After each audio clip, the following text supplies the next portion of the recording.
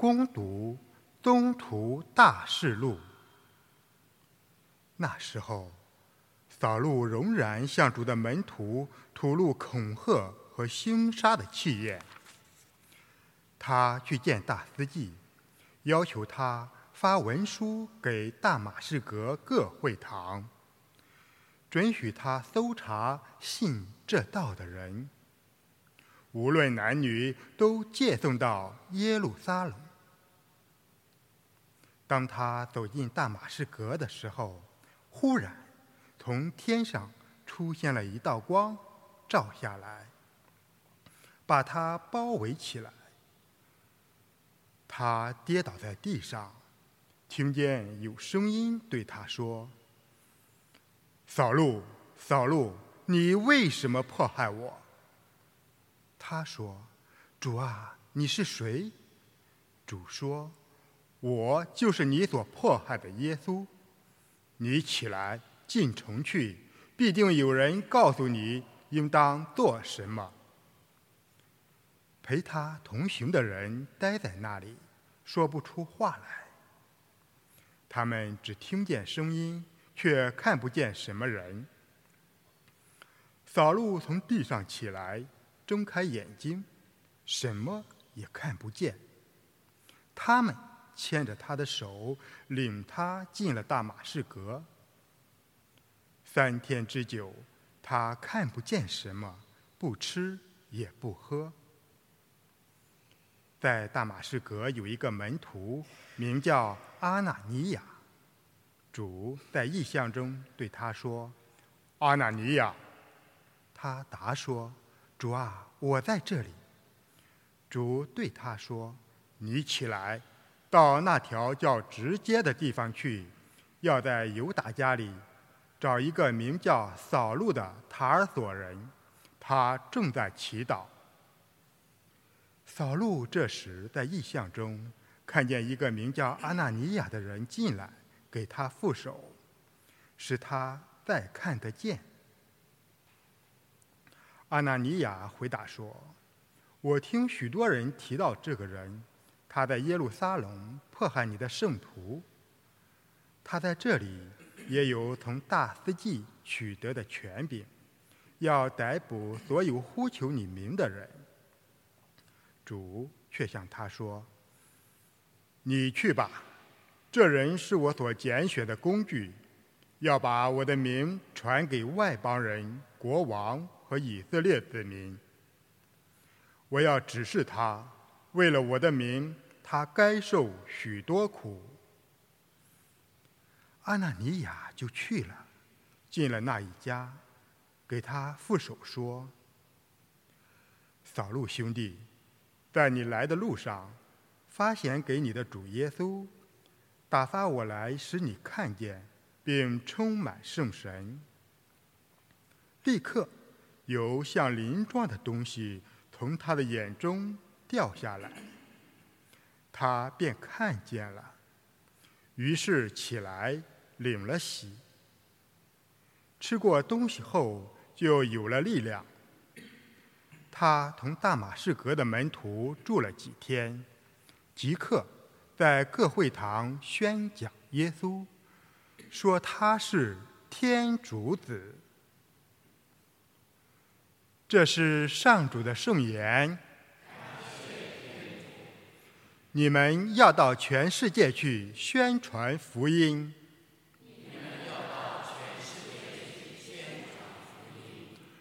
万国啊，请赞美上主；万民啊，请歌颂上主。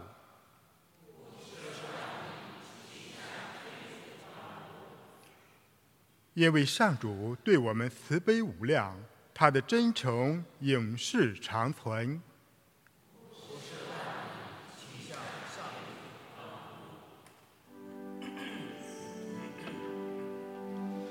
Alleluia.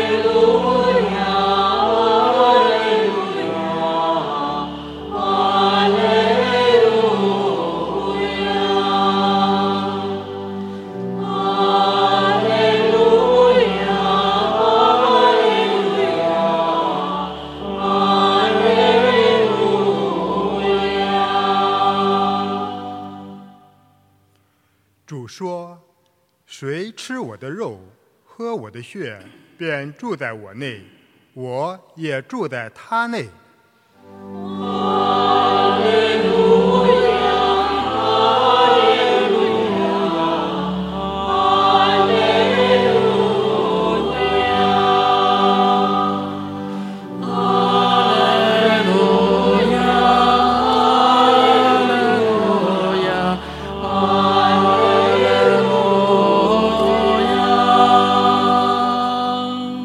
愿主与你们同在。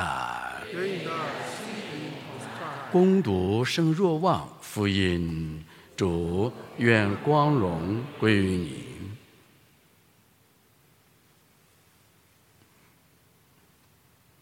那时，犹太人彼此争论说：这个人怎么能把他的肉给我们吃呢？耶稣对他们说：我实实在在告诉你们，你们若不吃人子的肉，不喝他的血，在你们内便没有生命。谁吃我的肉，喝我的血，必得永生，在末日我还要使他复活。因为我的肉是真实的食物，我的血是真实的饮料。谁吃我的肉，喝我的血，便住在我内，我也住在他内。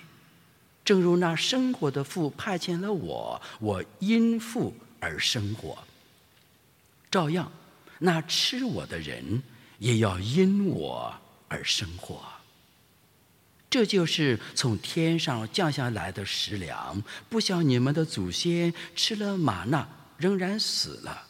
谁吃这食粮，必要活到永远。这些话是耶稣在哥法翁会堂教训人时所说的。以上是基督的福音。请坐。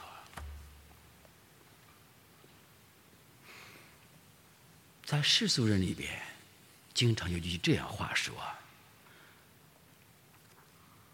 拿别人的手短，吃别人的嘴软。听过这句话吗？这说明是愧疚于别人，我们对不起别人，所以我们拿了别人东西之后手就短了，贿赂了，吃别人的嘴软了，不能再攻击别人了。那么今天我们把这句话滑向信仰神学的深处去，每天我们吃耶稣的肉，吃他的身体，喝他的血，我们意识到这一点了吗？当神父举扬圣体说基督圣体时，我们回答说阿门。这个阿门里面我们加第5层含义：主基督，我今天吃了你的肉之后，我不能再冒犯你了，我的嘴会软的，我再也不会伤害你了，我要因你而生活，在你内活出基督的真面目来。我的口舌不能再犯罪了，我的眼睛不能再犯罪了，我的手机信息不能再犯罪了，我的一切都将因着你的名，在你内而生活。这叫嘴软的神学。所以今天宗徒大事录里边给我们描绘了扫路规划的过程，使我想起前3天以前我们一起组织去南京宁波考察，在路上的时候，我们先到南京的一个基督教堂去参观一下调研。这个基督教的名字叫圣保罗基督堂。所以到圣保罗基督堂之后，在车上，阿訇问基督教2个牧师说：牧师啊，这个为什么这个教堂叫圣保罗基督堂呢？牧师无言以对。你知道为什么没有？你看梅林它没有主保，梅林教堂没有主保，罗湖和平堂也没有主保，唯独罗马天主教它有主保圣人，包括东正教也有。这个把牧师问住了，他很被动，但是我为了让他没有台阶下，于是说，我说这样，他们没听明白，因为那个南京的基督教堂，它和这边不一样，它是最高派的基督教堂。什么意思啊？圣公会 The Church of England 叫 Anglican Church， 所以在南京基督教会的每个教堂都有自个的主保，好像天主教一样。所以说，那阿訇问那神父啊，这为什么叫圣保罗呢？我就把今天宗徒大事录这个故事由扫禄变为保禄。保禄以前是哪里人？一起回答：塔尔索人。记住这个词，保禄是哪里人都不知道是哪里人，你怎么去宣讲保禄宗徒的精神呢？所以保禄是塔尔索的扫禄，他是迫害基督徒的刽子手。天主这样爱了他，天主没有看他的前嫌，他召叫了他。而扫禄在去大马士革迫害基督徒的路上的时候，耶稣基督用一道亮光把扫禄从马上射下来。光中有声音说：扫禄，扫禄，你为什么迫害我？扫禄说：你是谁呀？我就是你所迫害的基督。扫禄他知道他迫害基督徒，为什么说我就是迫害的基督呢？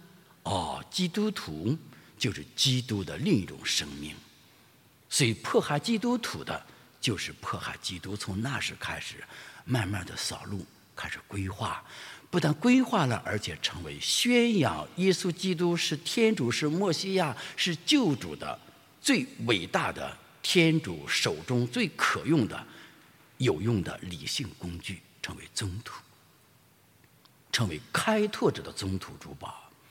波多禄比较守正，保禄比较创新，所以我们教会里边为什么在6月29号把保禄和波多禄两位宗徒放在一起来庆祝，就是庆祝罗马天主教必须在守正的基础上要创新教会的福传理念，创新每个堂区的管理模式，创新每个堂区福传的各种格局和站位，这就是保禄和波多禄的关系。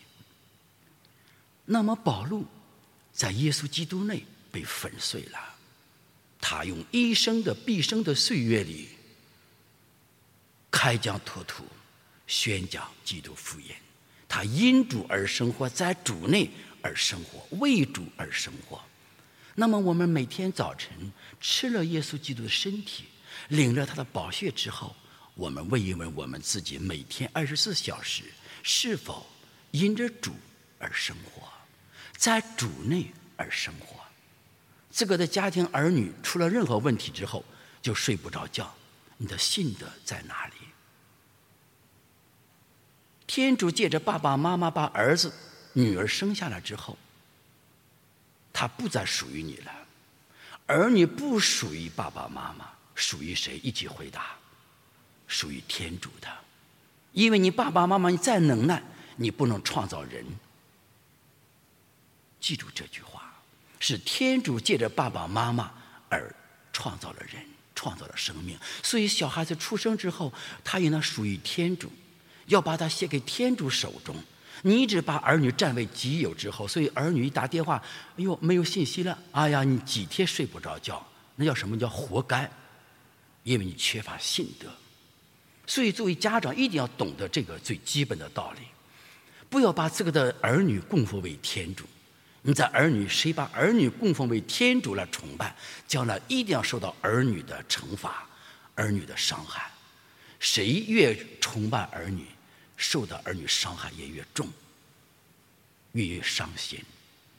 所以这一点告诉我们，我们要在主内而生活，因主的名去规劝子女，因主的名为儿女祈祷，在主内把儿女写给天主。只有这样，是我们做爸爸妈妈最恰当的合理的方法。这就是因着主在主内生活。所以弟兄姐妹们，我们每个人在不同的角色和位置、岗位、本分中，一定要在主内因着主而生活，这样的生活才有意义，才有价值。愿天主